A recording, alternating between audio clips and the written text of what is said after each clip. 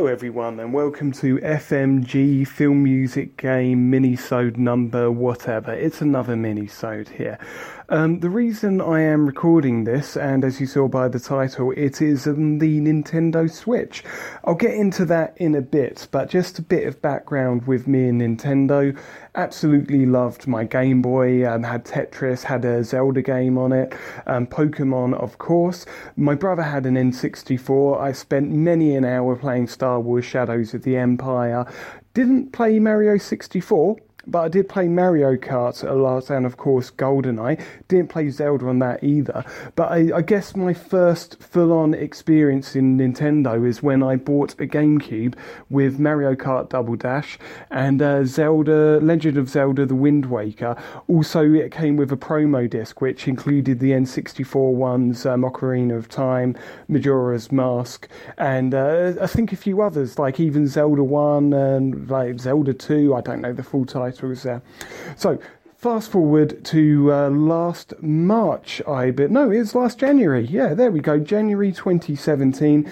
Nintendo were going to officially announce their new console, codename NX, or for Next, or whatever the hell you want for it. I saw the trailer video at work, and instantly I wanted one.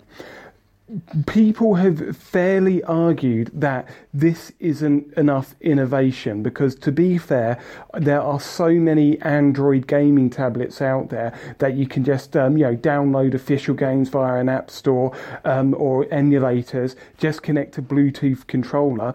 And they do have tablets which have actually got built-on joypads, like half either size, very much like the Switch. However, one thing with Nintendo, let's just say Xbox and PlayStation, they've always been about graphical power, online connectivity, especially with Xbox there, and trying to be the biggest and the best. Nintendo, they've always been about fun. They've been about, people wanting to, they want to get gamers engaged and playing games. And as I'm talking about this, how the hell could I forget I bought a Wii as well? I bought a Wii on launch day. I saved up the money, pre-ordered it back in whenever, and then picked it up on the day whenever, along with Zelda Twilight Princess. I remember walking down the street with it in my box and somebody offering me £500 to take it off my hands then and there. I declined because I'd actually cleared my schedule for about a week in order to just get involved with the new Zelda game. Well, as we are talking about Zelda, you never guess which game I bought, the first game I bought with my Switch. Of course, Legend of Zelda, Breath of the Wild. I'll get more to my gameplay experience in a bit there. So back to the reveal trailer there. Nintendo being fun. It's kind of a tablet. You can play it in portable mode, so it's kind of an upgrade of your portable Game Boy Advance, 3DS, whatever the hell they're called there. You can take the controllers off either side, turn them sideways, and then you can have two-player games like Mario Kart. It's got a little stand bit on the back you can flick out. And also, it's perfect for me because of the dock. I can sit at home, since getting it, I've sat at home when I've had a little bit of free time, played it, mainly Zelda, played a bit of Mario Kart as well, that's also excellent. And, whenever, if he wants to watch something on TV or whatnot, I can undock it. I've taken it out in the public, I've played it on the bus, I've played it during lunchtimes at work, I've taken it over friends' houses as well so they could experience it. All in all, I am so satisfied with my new toy. Nintendo have done it again. The other day they had the first financial shareholders meeting, big Nintendo, blah blah blah, the corporate side of thing, and they revealed how many units it's sold. I think it's around about 11 million units worldwide in under a year. I could be completely wrong about this, but what I've been reading online and on Reddit, it's the most successful launch of a console in history, especially during the time period. Now, a little birdie told me that the reason there was a shortage of consoles for the release is because the processor chip for it that runs all the graphics and whatnot, I think it's an NVIDIA one, Apple, they wanted to use the chip in their iPhone 8 or whatever, and midway through production of the Apple iPhone 8, I don't know what number they're on, I went over to Android years ago, they changed the spec, and as such, basically, lots of those chips that they'd been used for the iPhones were now redundant to the design. So therefore, all of the warehouses, manufacturers around the world, they could then revert to making the chips for Nintendo. Basically here, from what I heard, is Apple have got a lot more buying power than Nintendo. So they basically went to all of the factories who were making these chips for Nintendo and say, yeah, tell you what, we'll pay you more money if you manufacture more chips for us, so we've got more iPhones available for launch. So anyway, that's just a rumour. Blah. So Nintendo, there were shortages of the Switch when it first came out, and then in the run-up to the holiday season, last Christmas, they became widely available everywhere. And just after Christmas, I figured, yeah, let's treat myself, I'm going to get one. Had a bit of buyer's remorse when I was waiting for it to be delivered, because, you know, the console, 280 odd quid, the game's about 60 quid as well. I'm like, is this going to be worth it? Am I going to enjoy this? Stuck on Zelda Breath of the Wild. After about 15 minutes, I was completely satisfied and immersed. So, onto the actual review side of things. I've only got 2 games, Zelda Breath of the Wild and Mario Kart 8 Deluxe. So, Zelda, absolutely love the games. I've completed all of the ones I've played except for Zelda 2 and Majora's Mask for whatever reason. Skyward Sword, love. Twilight Princess, Ocarina of Time, absolutely loved them. But then in between playing Skyward Sword, I played Skyrim. And I thought that was such a better experience for me because mainly it was open world. I could just mess about, exploring, finding all of these random caves and all of these cool little treasures and things to upgrade myself, or I could just stick to the main missions. Then I hear with Breath of the Wild, they were taking a very similar approach. So it wasn't linear, it was more open world. And you know, to quote, I think Joe Cornish, when I heard him on a podcast, it just sort of, you know, has it just lets you go. Like from the off, you're just out into this world to explore and do what you like. They do have this sort of enclosed area at the beginning of the game where you they basically give you, I think it's called a secret state, I can't pronounce it, essentially an iPhone, even has a picture of an eye on it, and that gives you your special abilities, the bombs. You now have unlimited bombs. You've got to wait, you know, a time to recharge them. You've got a magnet, you've got stasis, you can do ice pillars in water. They're all basically apps on your fancy Zelda iPhone in the game, but you go through you've got shrines. So in the first enclosed area, you get those abilities from completing shrines. Once you're in the outside world, you can you find all of these shrines. They give you these orbs. If you collect 4, you can either increase your hearts or your stamina. So it's like, I don't know how many hours I've clocked in it in January, probably about 50.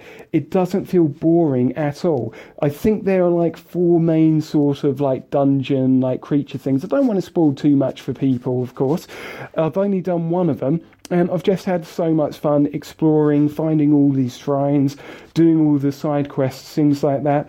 The controls are absolutely fantastic. I did buy a Pro controller as well, so I've been using that a lot to play at home.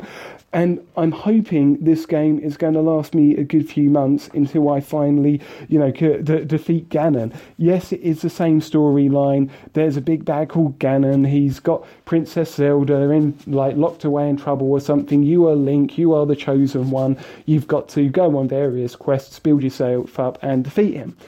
But the good thing with Nintendo, and of course the Zelda games, and I've played and completed enough of them, that's a basic storyline, but each Zelda game I've played does something fresh. You know, Twilight Princess, you turn into a wolf. Ocarina of Time introduced time travel. Wind Waker, controversial because people didn't like the cel-shaded look of it, called it Shelter. Yeah. Not my quote here. I did like the whole travelling to different islands mechanic on that, and I did like the looks of it. With this one, it's, like I say, it's glorious to look at. It does look like a Studio Ghibli film as well, and it's so far it's the best Zelda game I've played. I'd give it at the minute 5 out of 5, 10 out of 10, call it what you will, but I think I'm barely a quarter of the way through the game and I can't wait to keep playing it. So moving over to Mario Kart Deluxe 8. Oh yeah, I should say this by the way, Nintendo have got a habit of making a Zelda game delay on a current console, so GameCube or Wii U. What the hell was the Wii U all about? Anyway, and then waiting until a new console was released and then have it as a launch game. I say Twilight Princess had that as a launch game. That was originally a GameCube game.